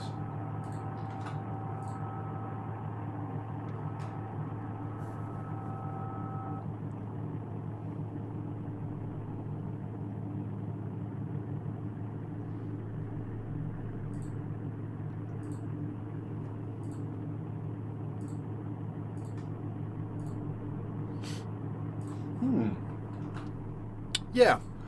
I wasn't getting that one as much. Interesting. Okay. It just kind of sounded like wind, or I don't know. Maybe that's it. Maybe I just was like, oh no, that's just the wind blowing. But that's part of it too. Is some of this is like, is this the Taos hum, or is this my PlayStation 4 fan? I don't really know. But still, yeah. I mean, if there's and I'm sure I could find other videos that people have uploaded too. So I really like these because, especially with him. Tom Moyer is a doctor. Like, right. This is kind of like trying to be a controlled environment. It's really hard to control the environment you record sound in because, like, just temperature can affect the way that you hear things. Yeah. When it's colder, you hear sharper. When it's warmer, it's a little bit more muffled. That kind of thing. Yeah. So even that is hard to pin down. Yeah. You may also have a needy Devon Rex cat outside of your office door. That there you go. It's okay, Quincy. It's all right. Okay, here we go. It wouldn't be. Here we go. I mean, truly, it wouldn't be an episode on strange auditory phenomena without Quincy making an appearance and saying, "Hey, what are you guys doing? I want to play." I have heard weird isolated mewings of a cat that's in the 30 to 46 vocal range, but it doesn't quite sound like a Maine Coon, but it doesn't have the same cadence as a Devon Rex, so I just don't know what's going on. Right. Anyway, moving on here. In 2012, in Borneo, people reported hearing a persistent roar coming out of empty sky. Oh, shoot. Okay. That's not a hum, Josh, but it's cool as shit. That is cool as shit, yeah. But it was also revealed to be a power plant that had closed down for, like, recommissioning They were still running its boiler, and the boiler was echoing throughout the complex. Which, it is so, but it's still that does in not. Borneo. In Borneo, people heard it, and this is miles away. This isn't like your next door. This isn't you hanging out beneath power lines. You're the ooh, that's giving you cancer slowly. Like, Right.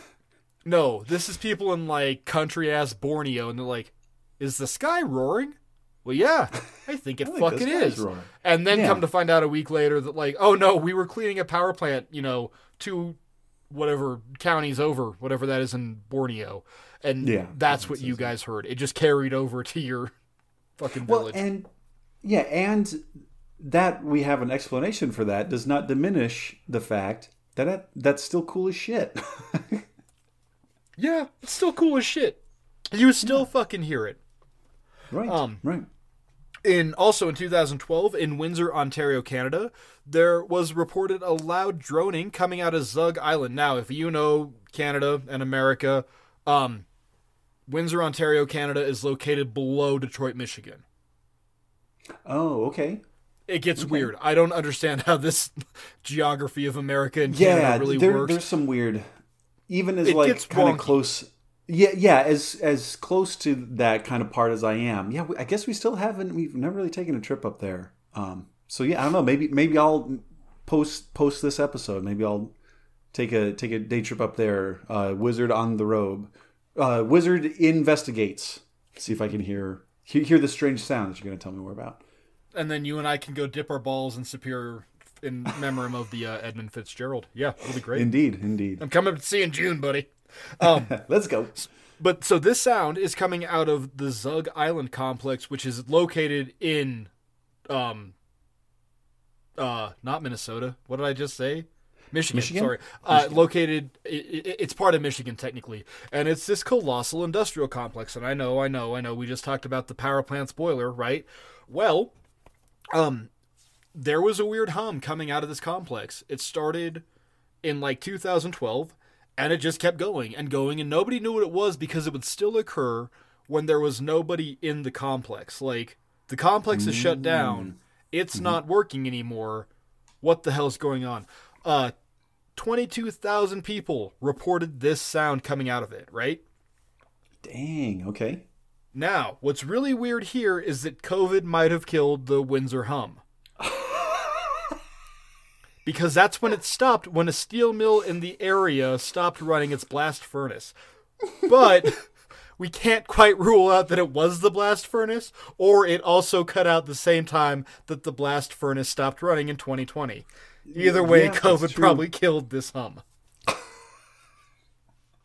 He didn't get vaccinated. That's the thing. This like weird invisible air monster didn't get.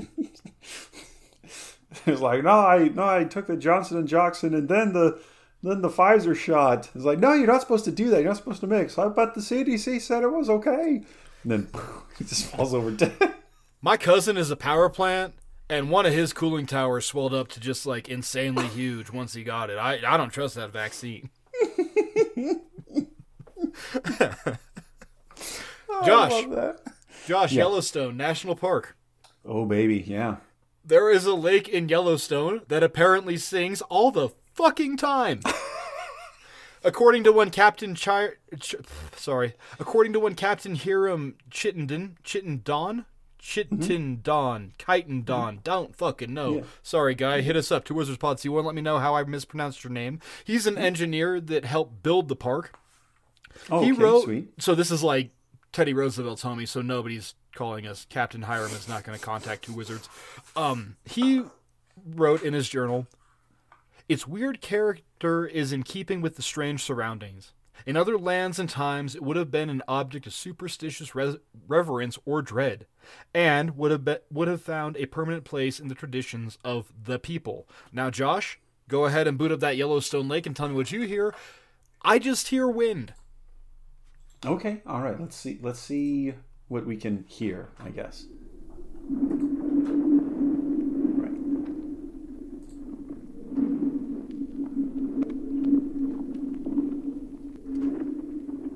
Yeah. I think I'm also primarily hearing wind. There's maybe something underneath it too, some little kind of Yeah, I don't know something. I'm also a little less convinced, at least with this audio clip. Who knows what Hiram, Chittenden, Chittenden. Who knows what who can tell what he actually heard? But yeah, at least that clip just kind of sounds like little winds. That's maybe, I don't know, doing something else. Yeah, kind of just windy. But too, again, pareidolia works both ways. It's either, oh shit, I heard it saying, Julia through a through a kazoo, or I just heard blah, blah, blah, blah, blah, blah, blah, like it literally, it's all in the ear of the bee hearer. Yeah, if that makes sense. Yeah. Finally, Josh, Seattle will frequently report bizarre, high-pitched, oscillating, buzzing hums, which honestly are kind of like on the train level of ooky spooky bullshit to me. Go ahead and pull up that Seattle clip real quick. There's not enough introduction here because I just need you to hear this shit. Yeah. But people in Seattle have been reporting this for years. As long as we've been in Seattle, people have heard this noise.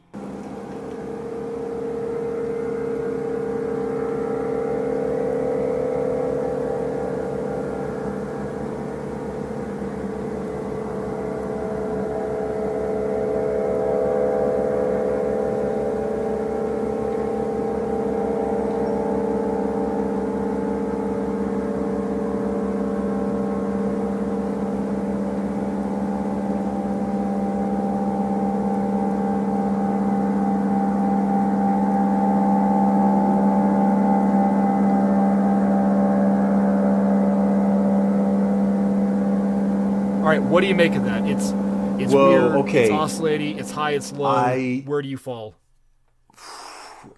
I can't even begin to. And granted, also maybe these Cayman Jack canned margaritas are starting to take their toll. Yeah, dude, what the hell? So I could give you 100 guesses, and you probably would never guess this because I didn't guess this when I was looking into this.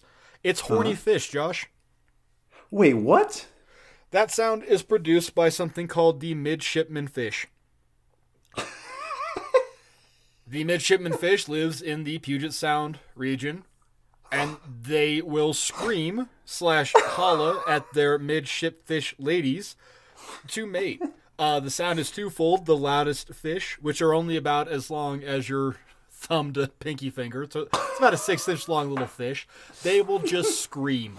And this will both drive off other rival males, but it will also attract females because, hey, you're the loudest thing in the area. That makes me want to fuck you. I read a 1950s book on dating. That's exactly what it is. These fish will holler for hours trying to get some fish bussy. And the idea is that this booty call will resonate off of boat holes to produce the sound that we just heard. Oh my god, that is amazing. It happens every year about the same time in the water. So we're pretty much just 1,000% sure that this is horny midshipman fish. Just a horny midshipman fish. That's hilarious. So you were 100% right. There's no way I would have guessed that was a source. That was a source of that sound. Finally rounding out this more than a lightning round of mysterious sounds, there's a hum that's just been occurring around Darmstadt and Frankfurt, Germany. They just keep happening. Been happening a lot in the last couple of years. I really couldn't find anything on it because the couple sites that I clicked on had bad gateways in German, and maybe I need a better ISP or not ISP, VPN, but I couldn't look at them. But what I am going to do is just send Johnny to be a Wizard Apprentice a Go-Go in August to go check out these sounds. But I can only hope that they took a page out of Seattle's book and it's like horny badgers in the Black Forest just like screaming. That would be awesome. That'd be pretty sweet. Oh man. Now, Josh, we have had a ton of fun here tonight, laughing about lonely whales and whales that can blow your body apart and horny fish. But we still don't know what these are, but there is one explanation that we haven't quite touched on, and we're going to get really weird here. A couple explanations here. Number one, the weirdest and my favorite explanation is a thing called crystal resonance. Now, okay. let's pretend that you ran downstairs and grabbed a wine glass out of your cupboard and filled it up with water and ran your finger around the rim, and that wine glass, it starts humming. Yeah. Because your finger is producing the same resonance that thing is in, and it makes a sound, and that's what that is, right? Right. We can produce this on our own. Now, there is a theory that states that certain crystals, like quartz crystals, can contain a sonic resonance. I know. It's real silly, but just bear with me here. Yeah, sure. The idea is such that we're talking about with earthquakes, the initial P wave hits and there's that pop sound.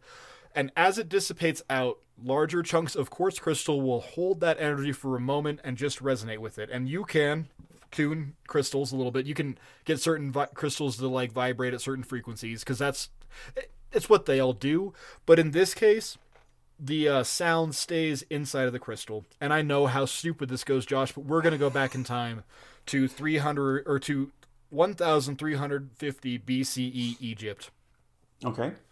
When 2 quartz megaliths were transported 420 miles, blaze it, from Cairo to Luxor to make identical 18-meter tall statues that would sit out in front of an installation at Amenhotep's tomb at Karnak. Now, these were just big fucking statues that were 18 meters tall, made of primarily quartz-based stone. In about 27 BCE, there was a colossal earthquake that occurred and fucked up the statue that is on the northernmost side from where the 2 statues sit.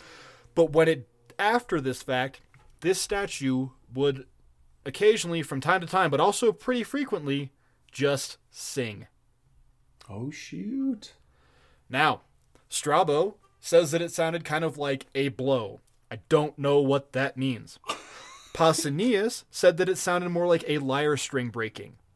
But also there are at least 90 other inscriptions from tourists at that time, contemporaries therein of Strabo and Pausanias and Herodotus, all who visited this place and made graffiti on these statues depicting whether or not they could hear the hum that the statue produced. Dang. Okay. All right. So maybe there is something to these crystals being able to hold on to sonic frequencies and then discharge them at not so regular intervals. Okay. All right. Sure. Now, I wouldn't be a good wizard if I wasn't, objective here, and I am to tell you that the sound source for this is pretty much up for debate, and a lot of haters will say that the sound, the singing, the hum, whatever you want to call it, is because of the way that the rock broke, which is cool in its own right, and wind blows through it, and just like you blowing over a wine bottle, you make a sound, and that is its own thing. But I'm also willing, but there's also others that will tell you that other monuments in this Karnak complex will also sing from time to time. Maybe the stones are singing, maybe it is ancient Egyptian ghosts. I don't know, but it kind of holds up the theory of the microquakes that hit it. The microquakes occur. This region of Egypt is seismically stable, but there are still microquakes that occur, and just from time to time, this damn statue makes noise for no reason. And quite frankly, I wouldn't be a wizard if I didn't use this to, uphold my own theory, because that's what internet-based research is all about. Making it up in your head to a cause that you might think might be true. Unless you think I'm grasping at straws, Josh, go back in time to like 2 years ago to our standing stones and ancient monuments. Remember, Stonehenge will ring if you hit that fucking rock hard enough. It will resonate just like a xylophone key. Yeah. Everything has its own resonance. You just don't know what frequency it is. Yeah, exactly. Now, all this is to say that maybe, just maybe, there is an earthquake that occurs somewhere, sometime, and that wave travels through super dense quartz sand, or quartz-based soil with a lot of quartz in it. That quartz is better at holding a resonance key, and it just maintains it for a minute. Okay, cool.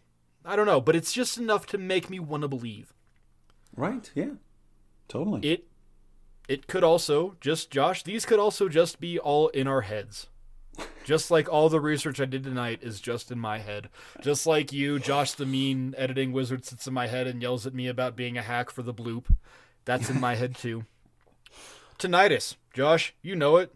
I hope you don't know it, but you know what it is. You love it. It is literally the ringing you hear in your ear as you get older. It is the WWE entrance theme to your 50s.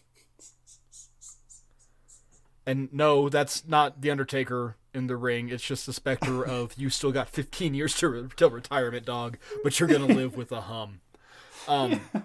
It's caused as you age. Just your ear starts picking up a phantom noise, and that's what it is. There's no cure. We're not really sure what causes it. We kind of know, but the point is, 10-year-olds don't get tinnitus. So that really helps rule out that this is just tinnitus.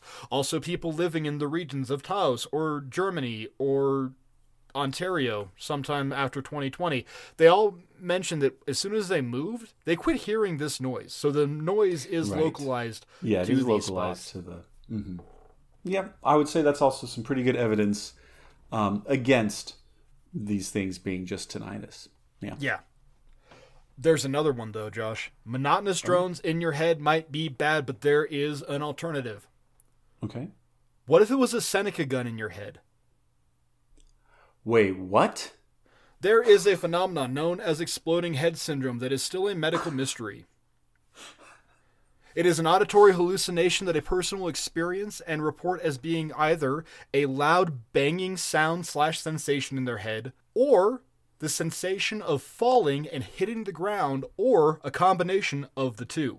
These are most likely to occur when a person is starting to sleep or coming out of a deep sleep state.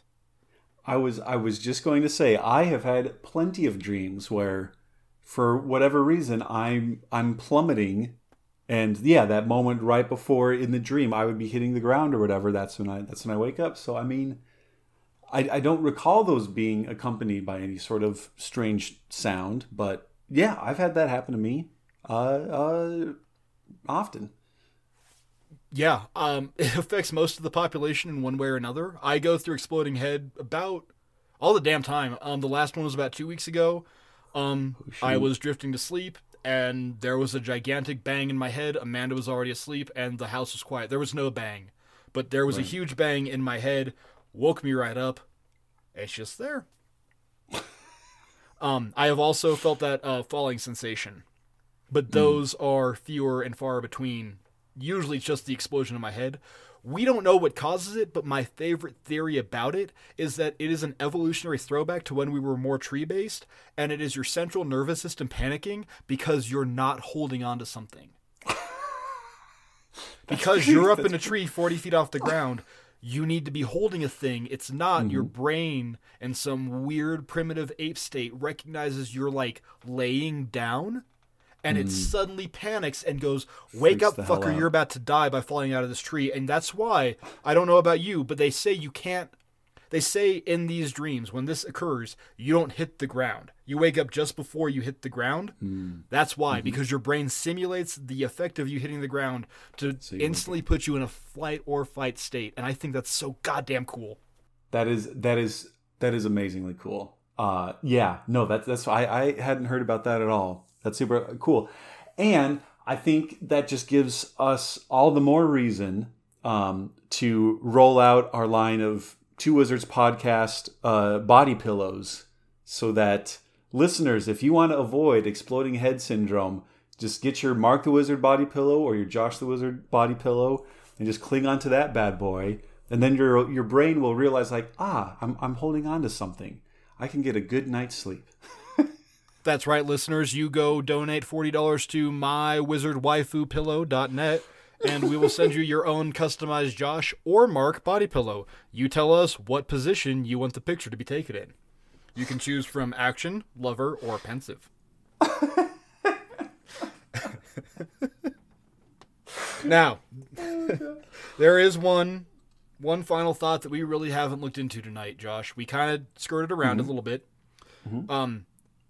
Maybe it's man-made, but man-made goes a lot deeper, because you know what man makes that nothing else makes except for fucking any system in nature that works? That's right, a hierarchy, a government. Josh, these sounds might just be the government, man. They're like the ones behind all of this. And before you scoff, Josh, I want you to consider the following. Okay. So number one, the first thing that we learned about radar technology, other than, oh shit, this is super cool, is how bad it ruined sea life. Right. Sonar to sea life was like a goddamn war crime when it was first created. Now we've gotten better about it, but really we haven't. It still screws with cetaceans or whales. Go back to our "It Came from the Deep" episode, and we talk about like mass whale suicide caused by sonar. Mm-hmm. Right. Yeah. Yeah. It's a horrible thing that. Again, we feel like, this will be great. This will help with like naval shipping routes. This will help us look out for die Unterseebooten, but we don't realize it's just going to wreak havoc on the entire whale population. Yeah, and like I said, we have gotten better about it. But the other thing that we did was, like all fucking human endeavor and invention, is you realize that something sucks. So what's the first thing you do? You immediately try to weaponize that thing that sucks. This concept was first really given like research and traction in the 1990s by a paranormal researcher named Vic Tandy, who found that you can use a machine to create something called infrasound. Now, infrasound is super low frequency sound waves. Mm-hmm. We kind of talked about this a little bit in our Horror from the Sky episode almost 2 years ago when we talked about how HARP can be used to induce ultra low frequencies and screw with people's brains. There is all kinds of research that doesn't really go anywhere that will tell you that the ultra low frequencies that are accompanied by telephone wires will either make you bipolar or give you cancer or both. I'm still not sure on that one. I think it's just the constant drone drives people crazy. Mm-hmm. Or Josh, maybe, and I don't really need to tell you this because I know you remember the tragedy that occurred at the World Recorder concert of 2000 when 4 million fourth graders playing recorders played the brown note in the 7 Hertz region and made the world shit its pants. That's right. I quoted South Park, but goddamn it, Josh, Nikola Tesla had a device that when activated would induce urination. The brown note, just like what I assume is the yellow note, is alive and well. Infrasound weapons 1000% exist. Right now you can find you can find sonic weapons being used as quote unquote non-lethal crowd control technology. On the more benign end, British shops will use a device called a mosquito, and this isn't your high-pitched text tone that your phone makes. This is a high-frequency note that is used to deter youths from shops in England, because they assume that the young people can hear this ultrasonic frequency, which they can, a lot better than adults. And then I got to realize something. Do you remember being a kid and being in department stores and feeling uncomfortable? That's because they were using a type of this device. They were early adopters. Oh my god. Yeah, this has been around for years. But it's that thing that I walking through the Dillard's section, the Dillard's store. You had to walk through Dillard's to get to the parking lot. Going through Dillard's was a goddamn ordeal. And then as I got older, Dillard's became more and more tolerable. Mosquito, Josh. Yeah, it has to be. It has to be that. Yeah. Cops use sound cannons all the time. They use them to suppress protests. They use some at Occupy Wall Street. They use some at Ferguson, and they use some at the 2016 Dakota pipeline protest. Yep. Yeah, it's a thing. Yeah, it's 1,000% a thing. There also might have been, at least one time, a sonic quote-unquote bomb that was used on at least Americans and Canadians. The result of this bomb, you might know, is something called Havana Syndrome. Actually, no, I haven't heard of that. Oh, shit, really? Yeah, no, Havana Syndrome. It's this, it's kind of like the okay boomers answer to everything. These people were, I don't know, fucking government agents and Canadian agents started reporting, like, it kind of sounded like long COVID symptoms, disorientation, nausea, problems with their equilibrium, and it's still continuing. And they chalked it up to a 2016 sonic attack, I guess, in the Cuban consulate. Oh my god, Jesus! It's not real. It's not fucking real. But at the same time, people keep saying that Havana Syndrome is real, and it's like this weird new sonic boogeyman. Huh. I kind of thought that you would know more about Havana Syndrome. I kind of failed in. Wow, I've been hoisted by my own Havana-based petard. No, Interesting. no, you're fine. Or maybe it's all the sea life getting back at us for sonar. It's like, we'll show you goddamn hairless apes. Prepare and launch the sonar bomb. And then like a squad of SEAL Team 6 comes swimming up and goes, ar, ar, ar, ar. And they throw a little hand grenade in. And they blow up the embassy in Cuba with the sonic bomb. Could be. I don't know. Part of the deal with the Havana syndrome is that people in the area reported hearing noisier than normal crickets, and since they heard the noisier than normal crickets, they were like fucked up from it. But like everything we talked about tonight, it is real. All this shit is real. We have all this evidence. We have all these instances and occurrences. So, what do you do with it? Something is out there. We just don't really know what it is, Josh. And that is audio phenomenon. It is a goddamn phenomenon. Well, yeah, I think that... Because, right, as you're saying, with especially some of the old, like, cryptidy stuff, like, okay, yeah, clearly this is just a dude in a gorilla suit. Or clearly this is just a little model that somebody pushed out into Loch Ness. With audio, I don't know, like it just gets a little trippier. Like, of course, yeah, there's the clearly like fake stuff. Like, of course, there's that sort of thing. But there's just enough of that, yeah, sort of like disbelief or trusting what my own ears are hearing, or hey, I heard this thing. Did you hear that? And then going back to what I mentioned right at the beginning too, the whole like, well, wait, like we're hearing the same thing, but we're interpreting it different ways. And I think that allows for, a lot more mystery and magic, and in some cases even like ooky spooky bullshit. But man, this was a great episode, buddy. This was awesome. Thank you. You did great. Now, I know we're kind of running along a little bit, but really quick, just honorable mention. Have you heard about the sky trumpets at all? The which one? Sky trumpets. No, I don't think so. Again, you just kind of just barely touched on it, and it really made me think about it. I just kind of want to throw it out there. They might get their own episode. It's the same thing, but people are recording trumpets. Apropos of nothing, trumpets that are just blasted out. And again, so this one ties a lot to religious groups because like the trumpets are what will, signal Armageddon in the end of days. But like there's also weird just recordings of trumpets that nobody knows where they come from. There was one that happened in the Holy Land, and it was kind of cool to see all three collective religions panicking simultaneously at these fucking trumpets. Like Jews, Muslims, Christians were all united under the fear of, oh shit, God is back and he's not happy.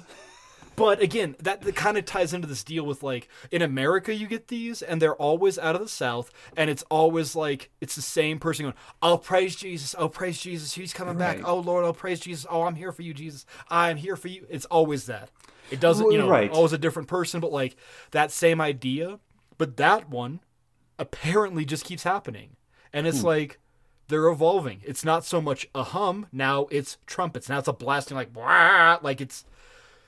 This shit just gets so weird, and there's just so much to it. And really, I keep joking about icebergs. This is kind of just the tip of the iceberg. Right.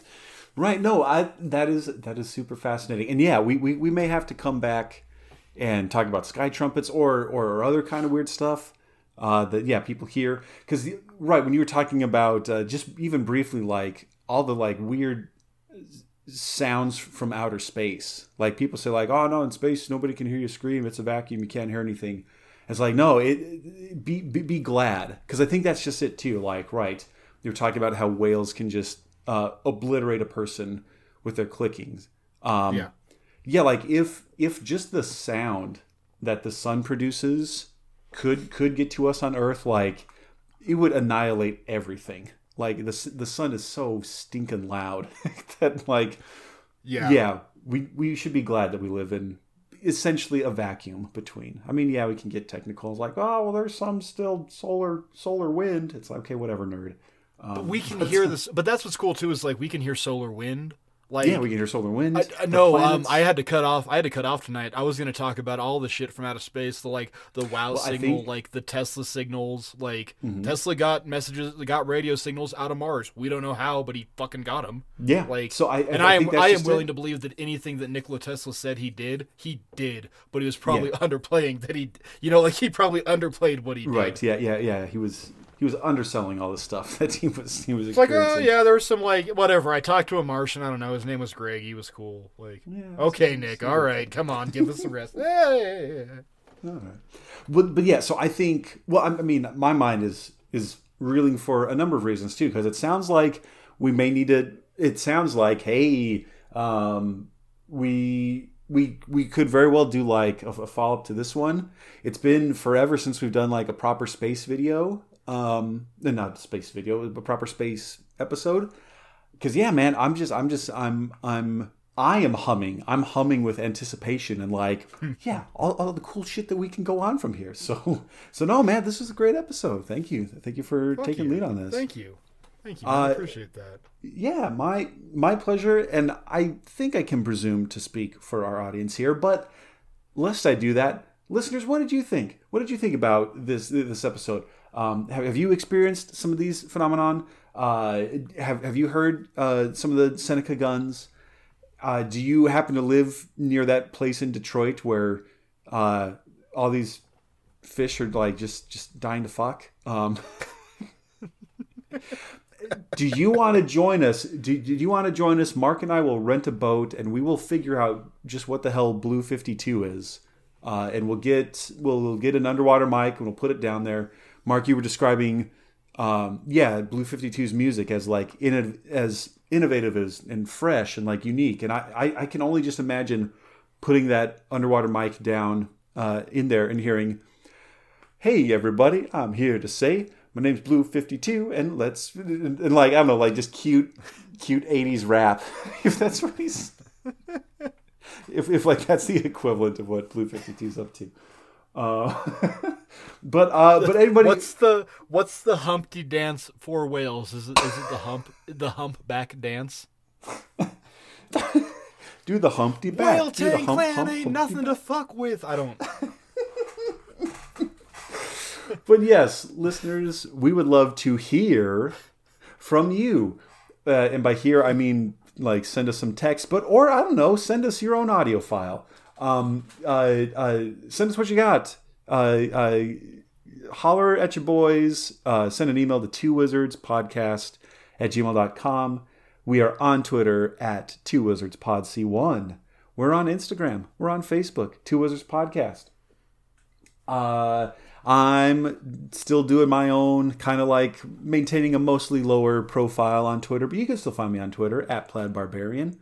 Mark is also doing much to add some new and interesting sounds out here in this sound space. Mark, what are some of the other sister podcasts here under this High Hammock Studios house? What have you guys been up to? Real quick, straight out of ocean, rude cetacean fucker called Deep Blue. What you gonna do when you see me rolling to you? I resonate at frequencies better than your bitches, make you hum so great, leave you motherfuckers in stitches. Okay.